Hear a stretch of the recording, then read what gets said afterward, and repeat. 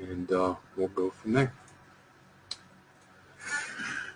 Heavenly Father, we're always thankful to be brought together, to come to your table, to your altar, to partake of whatever you have prepared for us.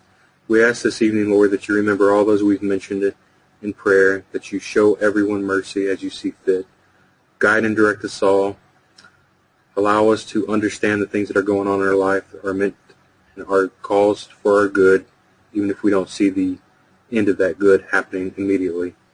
Please, Lord, give us lips of thanksgiving continually. Please bless the entire body of Christ, because we know many don't mention their different trials and tribulations, as well as even the blessings and the praise reports they have. But Lord, remember us all. We're all just fleshly, carnal beasts at the start and at the beginning. And as we progress, we just ask, Lord, that you allow us to continually die daily, that you bring us closer and closer to you each and every day, and that you increase in us as you do so, and as we decrease ourselves. Please, Lord, bless this study.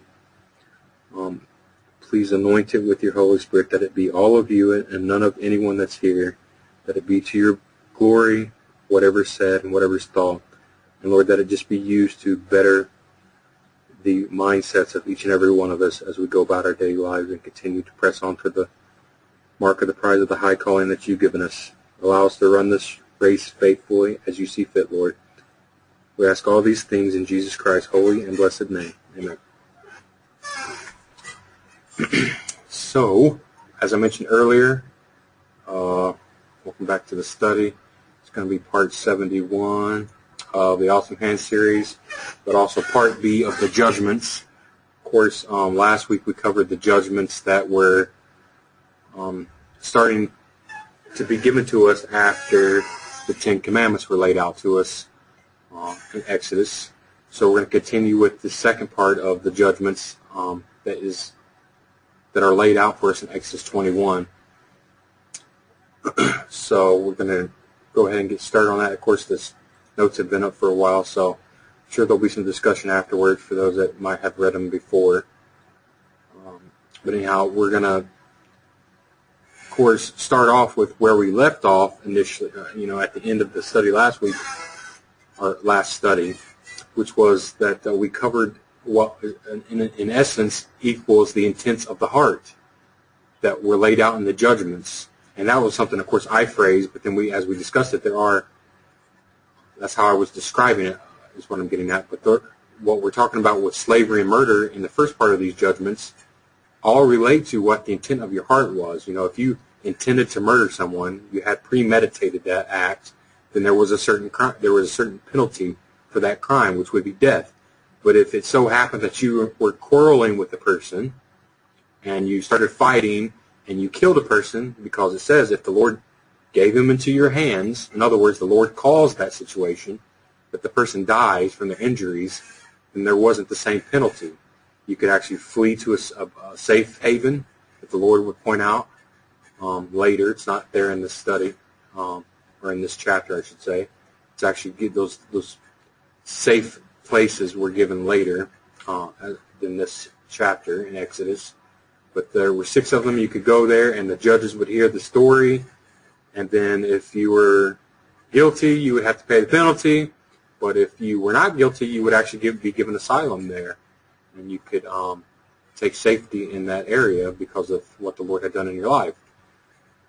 So we're going to start off with that premise that there's an intent to the heart. And, of course, we know the Lord causes it all. I'm not trying to say that I myself have the intent in and of myself. We know the Lord covers all these things by telling us in the sum of the word that he is working it all. But yet he still tells us to work out our own salvation with fear and trembling. But it is he that does it. It is he that wills it in our life. So it's not saying anything that's not scriptural. It's just that the focus as we read it is the intent of the heart. So we're going to apply that same idea to these next judgments we're going to read about in this chapter. And they're going to basically, what's going to be covered tonight is going to be assaults and injuries that do not result in death, like I just mentioned. But also how they relate to a master with their slaves, how the master was able to act with the slaves, how they were able to punish them if they went too far, so on and so forth. And also, even the Lord gives us guidelines and directions and judgments, laws, on how we are to treat our beasts. And these are all, of course, physical things that happen, but they have significant spiritual underlays or layers of the onion, spiritual applications we can draw away from them. So we'll hopefully cover a few of those. So Exodus 21:20, we left off at this point last week. Exodus 21:20 through 21 says, "If a man smite his servant or his maid with a rod, and he die under his hand, he shall surely be punished. Notwithstanding, if he continue a day or two, he shall not be punished, for he is his money." So, of course, we mentioned last week, it's pretty obvious here from this statement in the King James translation, that if you bought a slave, you had to pay for that slave. And the price of a slave was 30 shekels of silver, which actually turns out to be the same price that was paid for Christ. So, if you smite a slave and they died, you'd have to be punished for that. In other words, some translations say death, that the master would be killed. But as we're going to see, there were different layers of this. But anyhow, this translation says punished. That's how I've just read it. But if you waited and the slave did not die, then you were not to be punished, because the loss of the work that the slave could do because they're healing was enough to be the punishment for the master, because they've just lost their money essentially for that period of time, which makes sense. That's even in our legal system today, at least in America.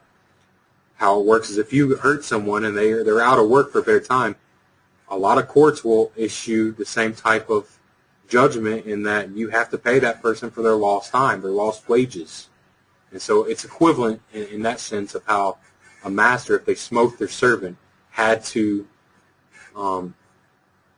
just the only loss they had was that they were a loss for gaining money, whatever that slave could do for them during that period of time of their hurt.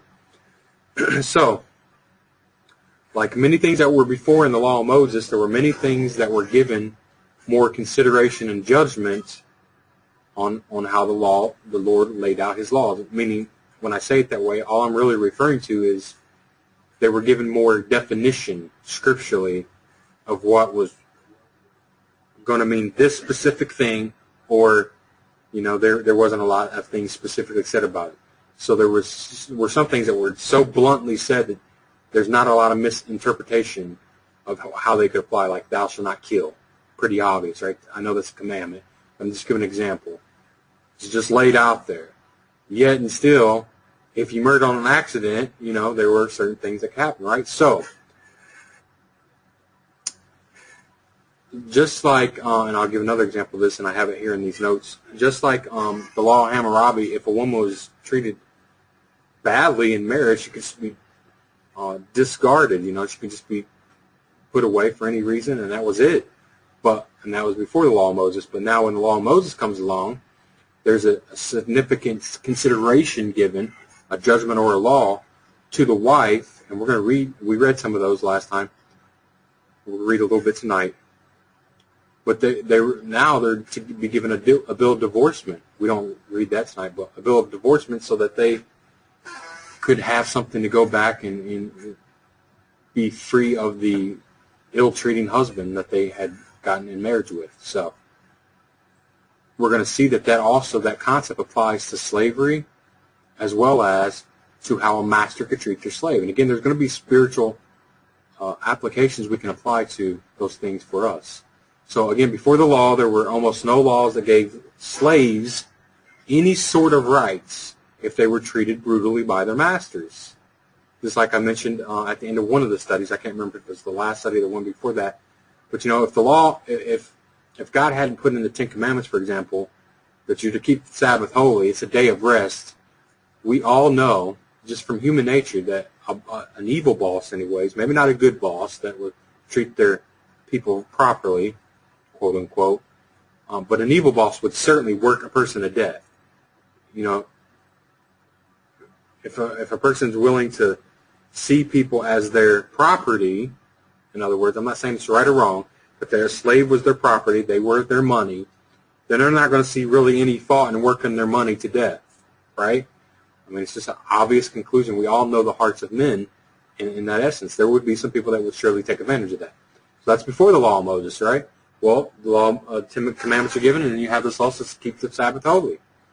Well, in the same way, we're going to see how in slavery, the masters had certain guidelines they had to go by according to the law. Now, whether they went outside of this or not, of course, these laws were broken.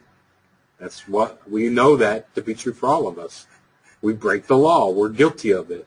That doesn't mean everyone does. Paul kept the law blameless right there. I'm sure there were others. I've done these things since my youth, was told to Jesus. But you lack one thing. That is love. That's what Jesus responded. So there were people, I'm sure, that kept the law flawlessly in that sense, but they were still guilty of the law that were in the members, so on and so forth. Point being that now we have a bar being raised in the law of Moses and how they would treat certain things in their life like slavery before. So the law did not, it did a lot to ameliorate the slaves that were slaves under the law of Moses. It did a lot to give them rights, in other words. They weren't very big rights, but there were some rights that were given, and we're going to read that. So if for example, we just read, if a master smoked a slave, they were to be punished. Well, if they did it and caused death, they would die.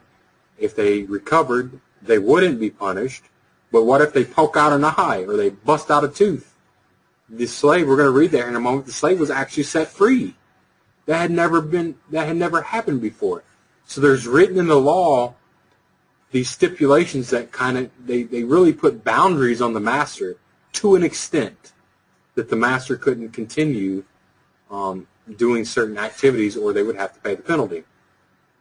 So again, the spiritual significance of the lessons of smiting our servants is that we do not intend, again, the intentions of the heart, to cause death, but to give life. That they do not intend. So they do not intend to cause death, but to give life.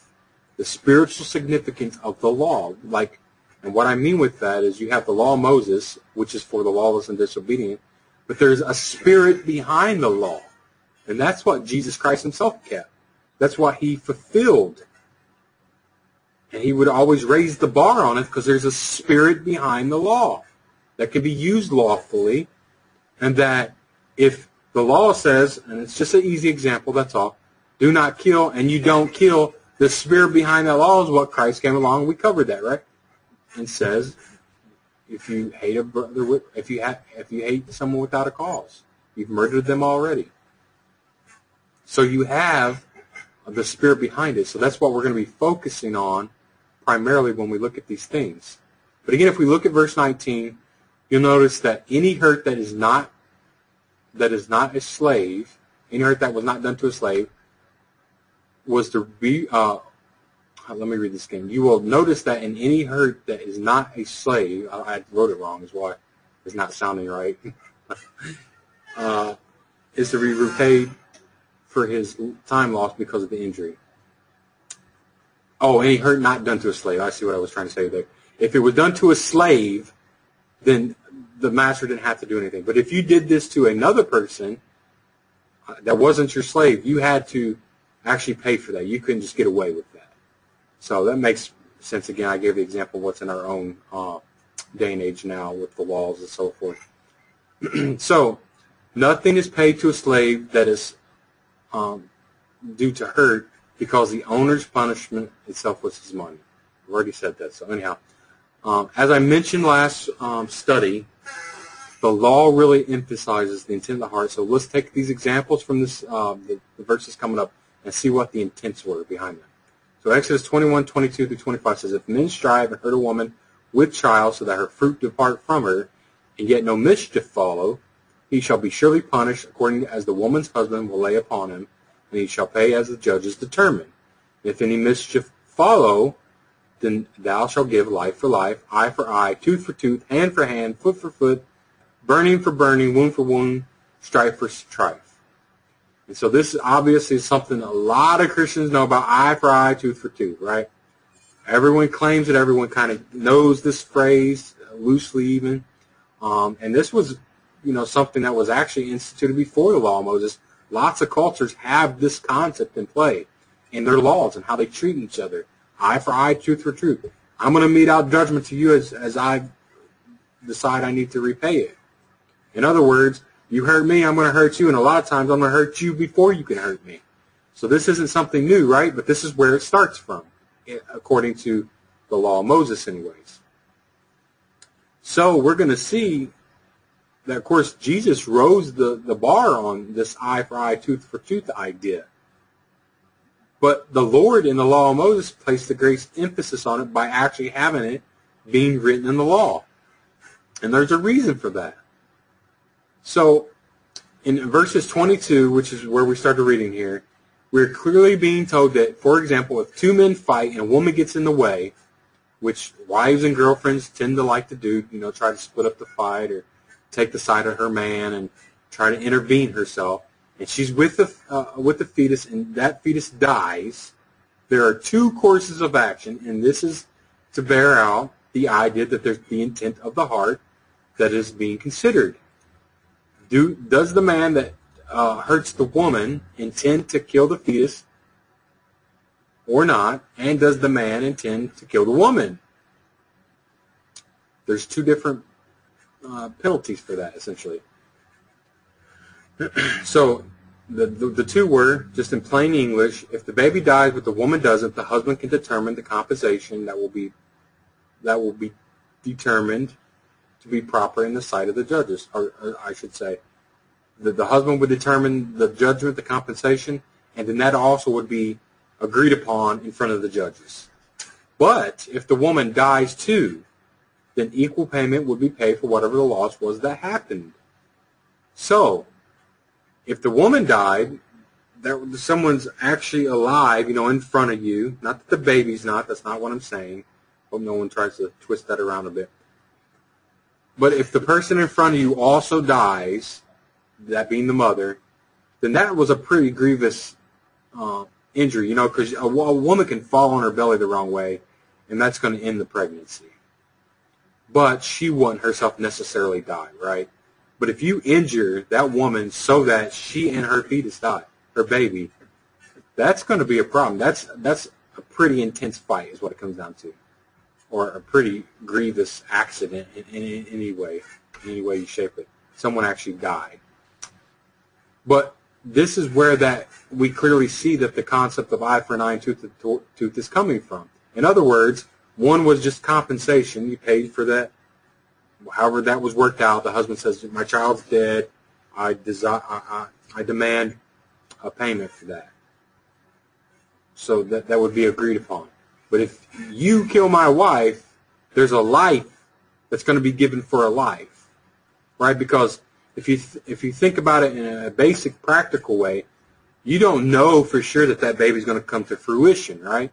You don't know if that pregnancy is going to go all the way through. Nothing can happen, and if that fight would have never happened, that's not a guarantee that baby is going to be born into the world. But that woman is here already. So if that happens and you take my wife from me, then it's going to be eye for an eye, tooth for a tooth, that type of situation. So I read several commentaries on I just wanted to see what people said, just to be able to compare it against what Scripture gives us as an example of eye for an eye and tooth for tooth, and how we're to spiritually apply this concept, if it's literal or if there's a deeper spiritual meaning. And of course, there's a deeper spiritual meaning, but in order to give some contrast of what's said about this concept of eye for an eye and tooth for the tooth, tooth for tooth, I read some commentaries, and honestly, I just think they're junk, a lot of them. And that's not downing the person that wrote it or the people giving the commentary, but they're just, according to Scripture anyways, there's no backing for them. They're just, even literally, it was just all over the place. I'm going to give some examples of that real quickly.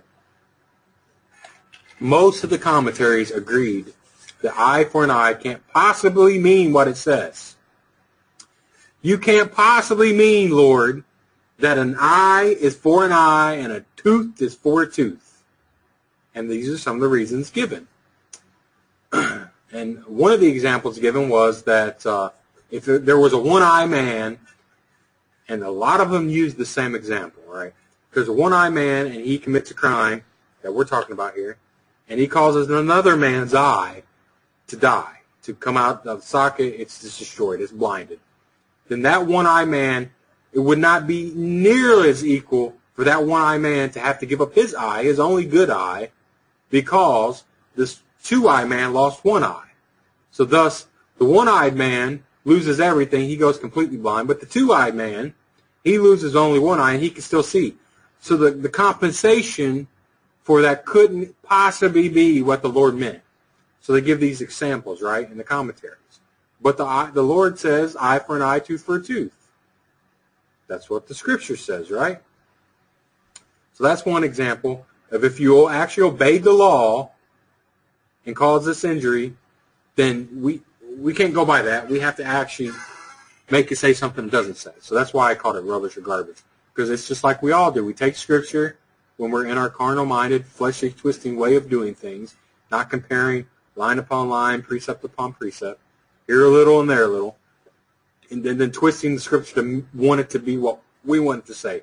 Because at the end of the day, if you take Scripture as it is, and many of you have heard this argument before, your God in the Old Testament teaches slavery and woman abuse and eye for an eye, tooth for a tooth. You can't possibly believe that kind of garbage. That's a contention, that people have with what's in the Old Testament. But I believe when the Lord instituted as the law, that's what he wanted it to be, for a reason. But a lot of what we just, that we've read and that we will read, in a lot of these situations, they allow the person being wrong to determine the course of action, including compensation. We just read a few of those. And there's more to come. But the person being wrong was able to determine what they thought was compensation, and they couldn't go overboard, They couldn't go crazy with it because you had to go to the judges, and the judges had to determine if it was right. So what really it comes down to is that the person being wronged is going to be able to determine the fate of the person.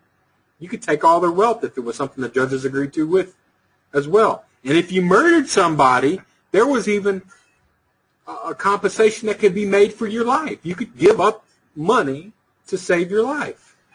And so, but these were things that were going to be determined by the person. So I can understand somewhat where the commentary would say, can't possibly be that. Because, if a two-eye man lost one eye, and this one-eye man is going to lose his eye as an eye for an eye exchange, right? Then I could see where the two-eye man might say, no, you know what? Pay me my wages and I won't cause you to be blind. But if you don't, you're going to be blind. That was what the law could do. That's what was permissible under the law. So that could actually apply. Now, whether that would happen or not, you never know. But that was something that the person that was wronged could determine. So, if the Lord did not intend eye for an eye, for example, then he would not have restated it in Leviticus. Just as a backup, sorry, my nose is itching. I got a little sinus thing going on. So anyways, if he did not mean eye for an eye, he would not reinstated it in Leviticus. And if it also wasn't meant to be eye for an eye, tooth for a tooth, he wouldn't have written it down so that Christ could then later say, but I say unto you. In other words, changing that meaning. So we're going to read these examples. If the Lord did not intend eye for an eye, for example, he wouldn't have written it here in Leviticus. I'm going to read it, 24:17-22. And he that kills any man shall surely be put to death. And he that kills a beast shall make a good beast for beasts. If any man cause a blemish in his neighbor, as he has done, so shall it be done to him. Breach for breach, eye for eye, tooth for tooth. As he has caused a blemish in a man, so shall it be done again to him again. And he that kills a beast, he shall restore it. And he that kills a man, he shall be put to death. Ye shall have one manner of law, as well for the stranger, as for your own country, for I am the Lord your God. So this was going to apply both to the stranger in your gate and to the people. It's clear. There's no reasoning or rationale to apply to it. Again, I've mentioned, just to clarify, that the person wrong could say, compensate me. But the law said they could legally, that's what it's about, they could judge this situation to be eye for eye. That's what the law said. So another example witness of this is Jesus himself, like I just said, who said to the Pharisees and the scribes that they were hypocrites because they did not follow the law. What law would that be? The law we're talking about right now. And amongst them is eye for an eye. He used the example that they created their own tradition of men by making themselves feel better about disobeying the law that they were giving. In other words, they were going to feel something. It was their feelings that mattered. They made themselves feel better. And what example can I give?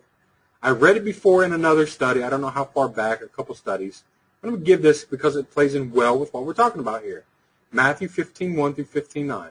Then came to Jesus scribes and Pharisees, which were of Jerusalem, saying, why do the disciples transgress the tradition of the elders? A tradition of men. For they wash not their hands when they eat bread. But he answered and said to him, why do you also transgress the commandment of God by your tradition? So he's not even going to talk about washing of the outside of the cup, right? Jesus is going to turn around to the inside of the cup, which is where we're going to apply the concept that if God wrote down the law and said, eye for an eye, tooth for the tooth, I am the Lord your God, he meant that. And what the spiritual significance is for us is that when he says, I am the Lord your God, obey my voice, seek diligently to do them, be a doer of the word and not a hearer only. When we take these spiritual concepts, we are to do them. Now, that is not to say that the Lord doesn't do them in us. That's not what I'm saying. But I'm saying our mindset is to say, Lord, I know I failed. I haven't brought every thought into captivity to your obedience, to the mindset of Christ. Forgive me, Lord. I repent. Please show me mercy. I know to do right, yet in my members, you've created me this weak, fleshly, sinful beast. We're to have that mind. So that's what we're really trying to get out of it. But continuing to read, here's what Jesus said. Why do you also transgress the commandment of God by your tradition? For God commanded, saying, honor thy father and thy mother, and he that curses father or mother, let him die the death. So if you cursed your father or mother, that was in the law, you were to die. It was written that plainly. And Jesus is calling them out on it. Because he's saying, but you say, whosoever shall say to his father or mother, it is a gift by whatsoever thou might make I should read this in a different translation. It is a gift by whatsoever thou mightest be profited by me. And what this is really saying is, I can help you out, Mom and Dad, but this is a gift going to God. So I'm going to give it to the temple. I can't give it to you. I could help you, but I'm going to give it to the temple. Because they were to honor their father and mother. In other words, their father and mother were in need. And they were honoring them. Instead, they were going to say, no, I'm going to take that. I'm going to be good to God. I'm going to look good on the outside of the cup. And I'm going to give what I could help you with to God. And honor not his father and his mother, he shall be free. Thus have you made the commandment of God of none effect by your tradition. You hypocrites, well did Isaiah prophesy of you, saying, this people draws nigh unto me with their mouth, and honors me with their lips, but their heart is far from me. But in vain they do worship me, teaching for doctrines the commandments of men. So a commandment of men, for example, in the commentaries, if we're to believe them, is that eye for an eye can't possibly mean what it says. That one-eye man can't lose his eye. Well, that's because we think it needs to be fair. It's not quite fair for a two-eye man to lose one eye and a one-eye man to lose both eyes, even though the law calls for it. Now, it probably sounds pretty cold as I'm describing it, because that's what your natural mind wants to bring it to, right? Man, you're going to cause this guy to be blind. But I say, no, the Lord caused that man to do whatever the crime was to pay the penalty. And when we want to excuse the one-eyed man so he doesn't become completely blind, you're just saying to the Lord, I want to excuse myself, Lord. I want to step aside. I know I'm a sinning machine, yet it's just not fair. I don't really want your wrath to come down on my sinful mindset, my carnal mind, my actions, my committing of sin, whatever it is. I want to step aside out of that wrath, Lord. I don't want that to happen. Now, please don't twist my words and say, I'm saying we're under wrath. I'm not saying that. Not, we are at first, but we're not, we're under grace. But there's a process in all of this, right? So the point is, if you think the one-eyed man it's unfair that the law says he could lose his eye, I'm just going by what the commentaries say, then you're being foolish because you're trying to twist the word of God to say something it doesn't say when it clearly says what it says. But the spiritual significance of what Jesus just told us. This people draws nigh unto me with their mouth. In other words, they say, yeah, we want to be law keepers. We want to keep the law. We're good men. We keep the law from our youth. We're doing good, Lord. And the Lord says, look into yourself. You honor me with your lips, but your heart, and this is where the intent comes from, your heart is far from me.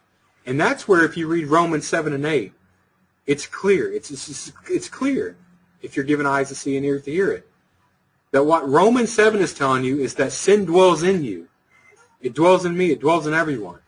But Romans 8 will tell you that where your mind should be is far from that sin. In other words, you know that it's sin. You know that it needs to be dealt with. You pray for it. You ask for it. You beg for it. And either the Lord will show you mercy and deliver you from you, or you'll still be in it until the Lord delivers you of it. But that's something we have to keep our mind focused on. It's been written about recently, and not directly in this, pertaining to the study, of course, but keep your eyes focused on Jesus. In other words, keep your eyes focused on what the Word says. Draw nigh with your heart unto God, not just your lips. And I understand, I've said it, I know many times now, it's not about what we do ourselves. But the Lord, have you not read Scripture and been inspired by something you've read, or been moved intensely by something the Lord's given you? And the darkness has been revealed as darkness, and it's been removed from your eyes, and you see some point or some Scripture or some message, and it just changes everything you've known for that particular moment in time and for that particular doctrine, for example. That's what I'm talking about. When you come to that point with that beast, that giant, that part of Babylon in you, that part of your carnal mind, and now you've been given that thing, keep your mind focused on it. Keep your heart focused on it. Don't only honor it and say, wow, Lord, that's great. But keep your heart focused on it. Because we're told, flee from the devil and he will flee from you.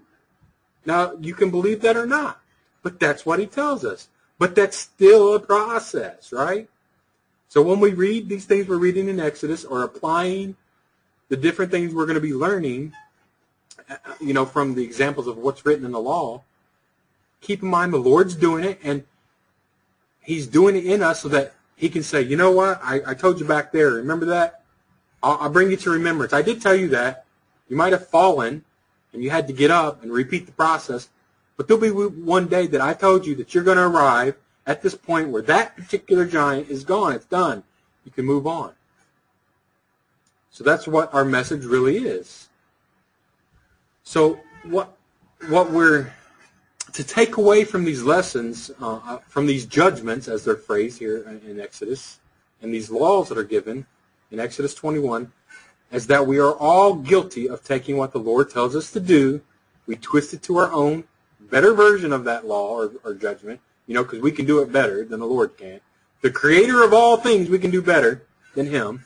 Why do we got to go through this judgment process of good and bad? Well, I just want the good. Have you ever noticed you just want the good? In other words, Lord, why couldn't you just kept me good? That's what most people think. We all think it. But most people stay there. Why couldn't we just stay good in the Garden of Eden? Why'd you have to bring on the tree of the knowledge of good and evil? All the while, it's already in you. It's just hidden. It's in darkness. You're veiled in darkness and don't know it. You're blind, miserable, and naked. Naked as a jaybird, don't know it. You're still naked. Adam and Eve were walking around naked as they could be and didn't know it.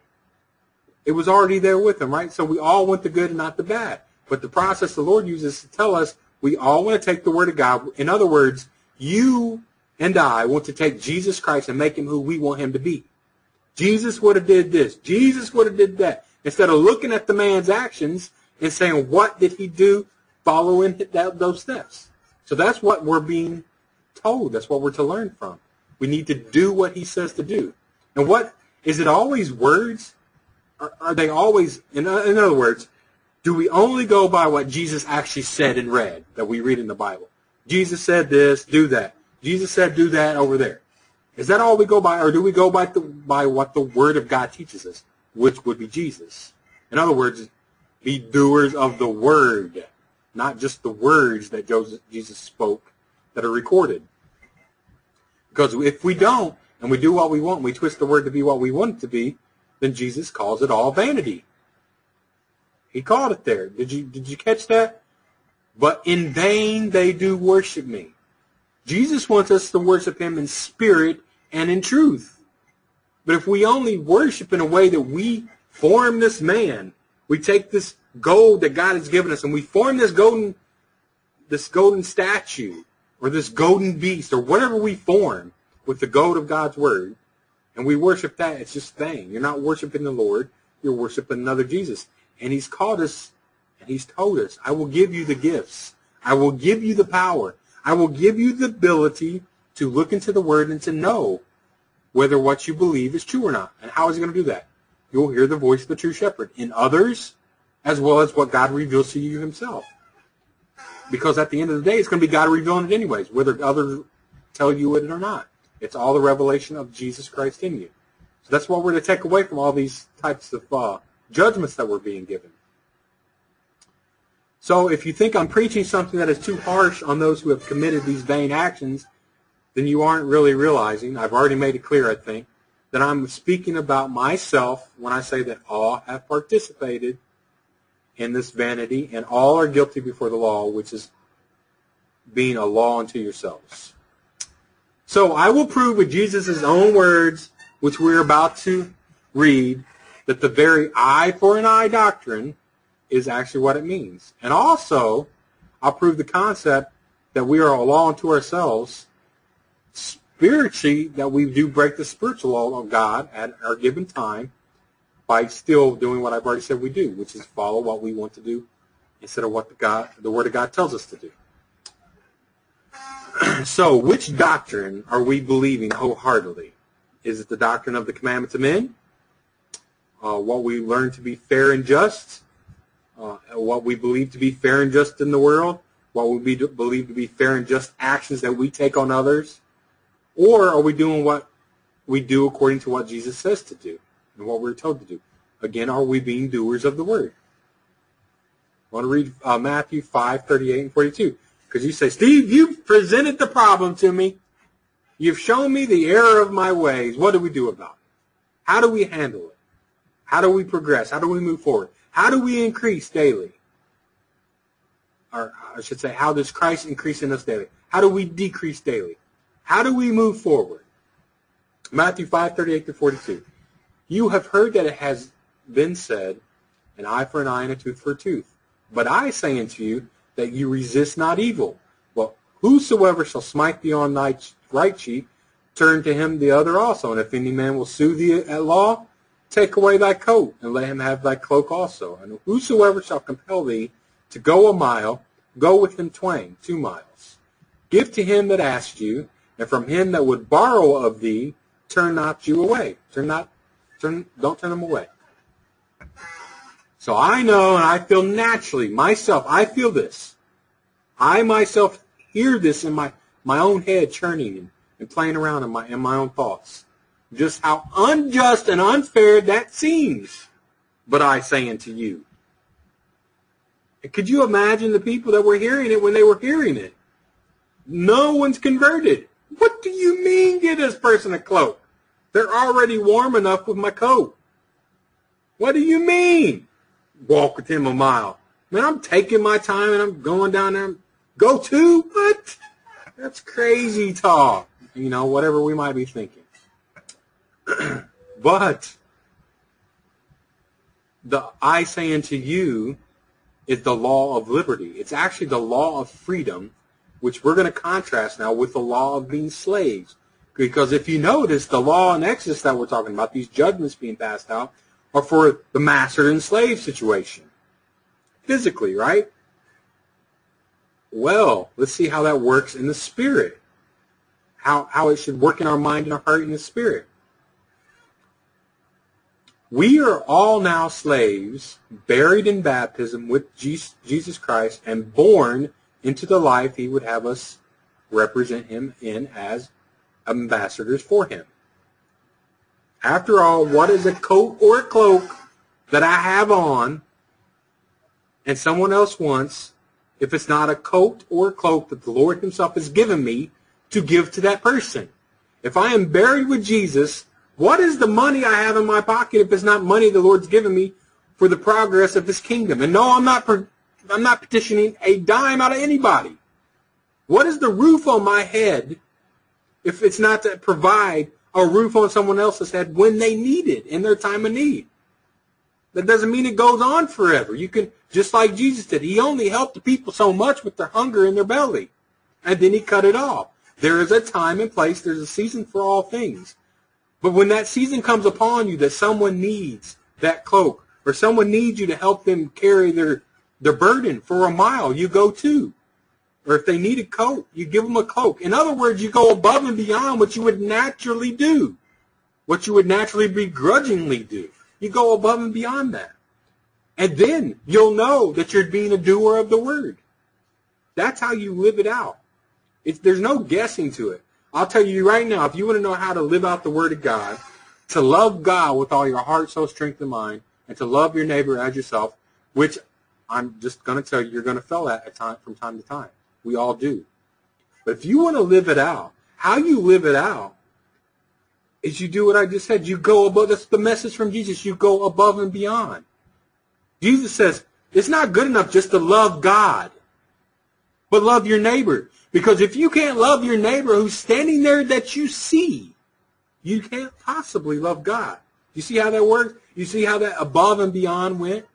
So that's what the law is teaching us. We're to go above and beyond what the Lord has presented to us so that we know we're walking in the Spirit. And how do we know that? Because we're naturally going to have an inclination, man, that person has wronged me already. Why would I help them? And then when you have that mindset, you know how you counter it? You say, I know I shouldn't think like that. Lord, I'm sorry. Show me mercy and help me go above and beyond what that person's need is. They need a coat. All right, here's my cloak too. So do we really believe that the Lord does all things after the counsel of his own will? And again, what is our reaction to that? Is the person in front of me that needs a bed under my roof there because the Lord's put him there? Or do I look at that person and say, you know what? You know what, you lazy bum? You need to be getting a job. I live this, by the way. I'm just saying. You need to get a job. You need to help yourself because you should be at a point where you can provide your own roof. Now, there comes a time for those things, but when someone's out in the rain and it's thunder and lightning and they're covering their head because the rain's pouring down on them, you offer them a room or a bed or there's the floor, whatever you can do, right? And you go above and beyond that and you say, you know what? This was today and there's going to be tomorrow. So you know what? Tomorrow I'll help you out tomorrow too. Maybe not the next day after that, but that's the point. You go above and beyond. Because we believe if we're in Christ and Christ is in us, that anything presented to us is there because the Lord wants us to work out our salvation with fear and trembling. That the Lord has placed that in front. He's looking right at you. He's presenting yourself to you in the eyes of that person that is in front of you. I hope that's clear. He's showing you yourself by that mirror that's right in front of you. However you treat that person, guess what you're doing? You're saying, I'm in Christ, right? I'm in Christ. Well, Jesus says, when you do it to the least of these, you've done it unto me.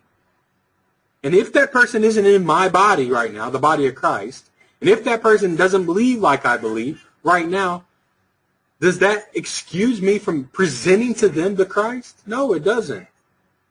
How else are they ever going to learn about it anyways if they don't see it in action?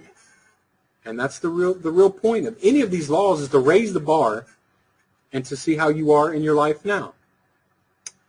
So I've said many things about Jesus' walk on the earth, and how Jesus' walk. I've said this so many times in many different studies. But if you look at what Jesus did as he walked physically on this earth, he always reacted to things, right? He always reacted to what the Father placed in front of him. And those reactions were for our benefit. In other words, they were for us to see and glean what the Lord would show us were the proper ways to act according to whatever was in front of Jesus. And they didn't even understand them most of the time. They didn't understand what was happening in front of them. Just like the person you're going to be helping. They don't understand what's going on most of the time. They just see, well, that person's helping me. Or they see, well, they should do that. They might think in their head, well, they might lift out their hand and say, I'm entitled to that. Whatever it is. They may not realize that Jesus the Christ is in front of them. But they will. And our mindset is to know that Jesus is going to bring them to that point. And not in such a way that we're going to say, we want a reward, we've been good people. But to realize that if our purpose isn't for it to expand and to grow the kingdom of God in us and in others, then what is our purpose? Because I don't know a whole lot that I care about in this world as far as that, fleshly, carnal-minded things go. My whole existence, Lord willing, for the rest of my days, should be focused on what matters to the kingdom of God. Now, there's a whole lot that entails. It's not just as simple as what it is for me to say that. I understand that. I'm not stupid to that fact. I really am not. But that's what our focus should be. Whether we arrive to that each day, that's what our focus should be. So when considering the law that we're discussing here in Exodus, we must also take the same thought process and apply it to what we truly glean spiritually from what we're being told. When the bar is being raised, we must simply accept that standard, and we do it, and we do it so that we obey our Father, and so that we don't simply just pay lip service to what we're being told. So as we continue to read here in Exodus, continue a couple more verses, we're going to see what how that master was restricted by an eye for an eye. I've already said it, but Exodus 21, 26 to 27. And if a man smite the eye of a servant or the eye of his maid, that it perish, he shall let him go for free for his eye's sake. And if you smite out the manservant's tooth or the maidservant's tooth, he shall let him go free for the tooth's sake. So there was a restriction placed on the master. And I'm here to tell you that same application, spiritual application, applies to us, that there's stipulations that are applied to us that we have to follow. And it's called the Word of God. It's laid out for us, and there's these restrictions that hold us to the point where we're going to give an account for what we're going to react to in all these different situations I've kind of described. So we just read that an eye was to be repaid for an eye, but that is not the case in the relationship of a master and a slave. Kind of significant. What do I mean by that? If a master took out the eye of his slave or the tooth of his slave, that slave couldn't turn around and say, Master, I want your eye, I want your tooth. Not permissible. This only applied to people that weren't your slaves. Because if a person lost their tooth or an eye due to their master's brutality, they let them go free. In other words, their contract was null and void. You're no longer my slave. I owned you, but I own you. That was a way to keep them in check, right? So we're being given clarification on those two types of situations. So again, likewise, and of a higher spiritual application to us, our master, Jesus Christ, and his master, God the Father, who are both our masters, they know the price that is being paid when we actually do what we're commanded to do, and he tells us that our freedom lies there. In other words, the Lord knows that we're not only going to give up a tooth, we're not only going to lose an eye, we're going to lose everything. He knows the price. He went through it. So we can't turn around to the Lord and say, you know what, you're making me lose my life. I need something from you. We don't get to say that. We don't get to say, Lord, I need an equivalent prize back from you. What he's going to say to us is, here's your freedom. And where's our freedom at?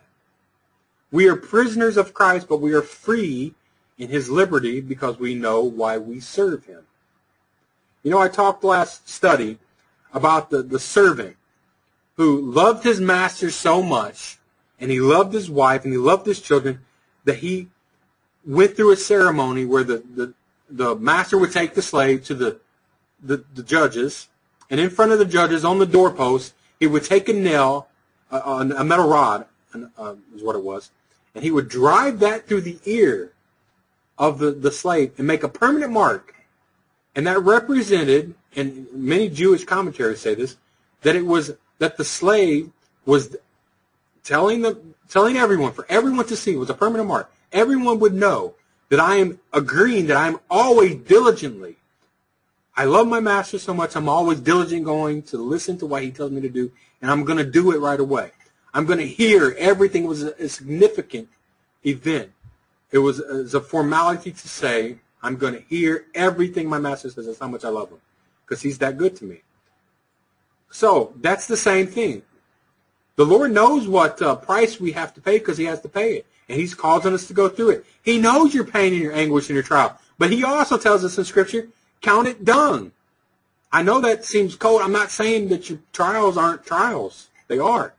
But if you keep your focus right and you realize that you're a slave of Jesus Christ, you're going to realize that if you keep your focus right, your freedom lies in that. Your true freedom, sure, you could be free and you could say, Lord, you know what, this is too hard. You took my eye out. Just an example, right? You took something from me. My life is crap right now. I don't like it. I don't like what you're doing to me and my family. I want recompense for that. I want compensated. He said, I don't want to go any further. And the Lord's going to say, all right, you can go free. You can have your life back. You can have your carnal life. But you're really in death. You're already a slave to death. You're going to be right back to where you started. Except now there is no repentance that you can have in this life when you have that mindset. But if you realize that what the Lord really wants to tell you is that your freedom is in me, and you'll have your reward because of that. 100-fold in this life, but also what is not even worthy to be compared in the next life. Then as we keep our focus, we'll realize what the Lord has done for us. We'll love him because of it, and that's where we get that strength from when we read the Word of God and see what that's about and see it in others. So I'm actually running short on time. I think I can finish it off. Exodus, this is continuing. This applies to the beasts, and if they gore a man or a woman. So I'll just finish this up. I think I got 7 minutes here because we start the study late due to talking and such before. Exodus 21:28 through 31 says, if an ox gore a man or a woman that they died, then the ox shall be surely stoned, and his flesh shall not be eaten, but the owner of the ox shall be quiet.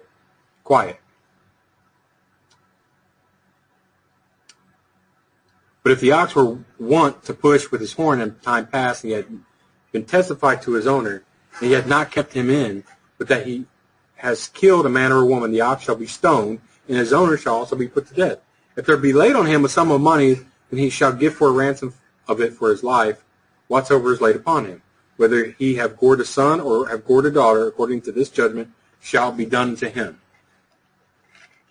So these laws were put into place to show us just how much the Lord cares about the life of a son, the life of a son of man. Not regarding gender here, but the life of a human. It may seem like the Lord doesn't care about the life of a human over a beast, but he certainly does. So if an ox killed a man or a woman, the beast was to be put to death, and it wasn't even to be eaten. That's how the Lord saw this flesh. It was corrupt at that point. In other words, it was a complete loss to the owner of the beast, right? That's how much the Lord values the life of a human, right? So, of course, there's a spiritual significance to that, but I'm going to continue reading here. So, we'll get to that point. However, if the owner of the beast was neglectful himself of the life of a fellow man by ignoring that his ox was given to goring things, and pushing things with his horns, it was the same penalty as murdering that person. It was death. So the only exception is that was not like murder, and I mentioned this earlier, is that it was likened to murder if you didn't take care and you knew your animal was negligent. You could die from that. But this was the exception, that you had the penalty of death likened to murder, but you could actually give a ransom for your life in the form of compensation. So, again, it was the same done to a male or female. But if it was done to a slave, then the price of the slave must be paid. It didn't call for the price of murder, in other words, of the price of death, is what it comes down to, if it was done to a slave. If the ox shall push a manservant or a maidservant, he shall give unto their master 30 shekels of silver, and the ox shall be stoned. Exodus 21:32. So 30 shekels of silver is what was paid to betray Jesus, and it is interesting to note that the spiritual type of an ox stoned for the penalty of murder is that we, as natural beasts, with the old man in us, will have the stone fall on us too. I want to finish the study up with this. It's a really neat parallel, I think. Matthew 21:42. Now remember, the ox was to be stoned, right? If it committed this pushing or killing of a human. 21:42-44, Matthew. Jesus said unto him, Did you ever read in the scriptures, the stone which the builders rejected, the same has become the head of the corner? This is the Lord's doing, and it is marvelous in our eyes. Therefore say I unto you, the kingdom of God shall be taken from you, and given to a nation bringing forth the fruits thereof. And whosoever shall fall on this stone shall be broken, but on whomsoever it shall fall, it will grind him to powder. Another witness, Luke 20:17-20:18. And he held them and said, What is this then that is written, that the stone which the builders rejected, the same has become the head of the corner? Whosoever shall fall upon the stone shall be broken, but on whomsoever it shall fall, it will grind him to powder. And the Gospel of Mark actually links the act of murder with the stone falling on us. And how does that link? A spiritual link. Mark 12:6-11. Having you therefore one son, his well-beloved, he sent him also last unto them, saying, They will reverence my son. But those husbandmen said among themselves, This is the heir, come let us kill him, and the inheritance shall be ours. They wanted to kill the heir, right? It's a parable. And they took him and killed him and cast him out of the vineyard. What shall therefore the Lord of the vineyard do? He shall come and destroy the husbandmen, and will give the vineyard unto others. And have you not read this scripture, the stone which the builders rejected has become the head of the corner? This was the Lord's doing, and it is marvelous in our eyes. Most people could probably read that and say, what do you mean? He's falling on them and crushing them into powder. How could that be good? And he tore down the temple. That's what we were given by God. How could that be good? What is marvelous in our eyes is that the eye for an eye applies directly to these verses we just read. The spiritual significance of that concept. The penalty or killing of the son of the Lord of the vineyard is death for death. The reason given that the husband wanted to kill the son was so that the inheritance shall be ours. Spiritually speaking, the old man represented by the husbandman does not gain the inheritance, but the death resulting from the old man's actions, that'd be the old man in us. The death that results from those actions produces life in the new man represented by unto others, because unto others was the vineyard given. And those others had nothing to gain, or who had no gain from the vineyard except that they were given to it. In other words, what I was trying to say there is that they had nothing they did to gain that vineyard. It was just given to them. So the death that was caused by these husbandmen taking and killing the heir of the vineyard is the result of the new man getting life, being given to others. And that's speaking about the kingdom of God. Anytime you see these parables, it's about the old and the new man, right? It's about the kingdom of heaven, the kingdom of God. So it is all about the death of the Son, which gives inheritance to others. This indeed is a marvelous mystery, which is the Lord's doing. We just read that. So there are always two men being talked about in the entire Bible, and of course it's the old man, new man that's mentioned there. And in the next study, we're going to cover chapter 22 and the judgments contained in it concerning thievery, seduction, bestiality, witchcraft, worshiping of false gods, and oppression. And I hope you'll be with me as the Lord permits you to be. And if not, Lord willing, it'll be recorded, as they all are. So I'm going to go ahead and stop this study. Thank you for all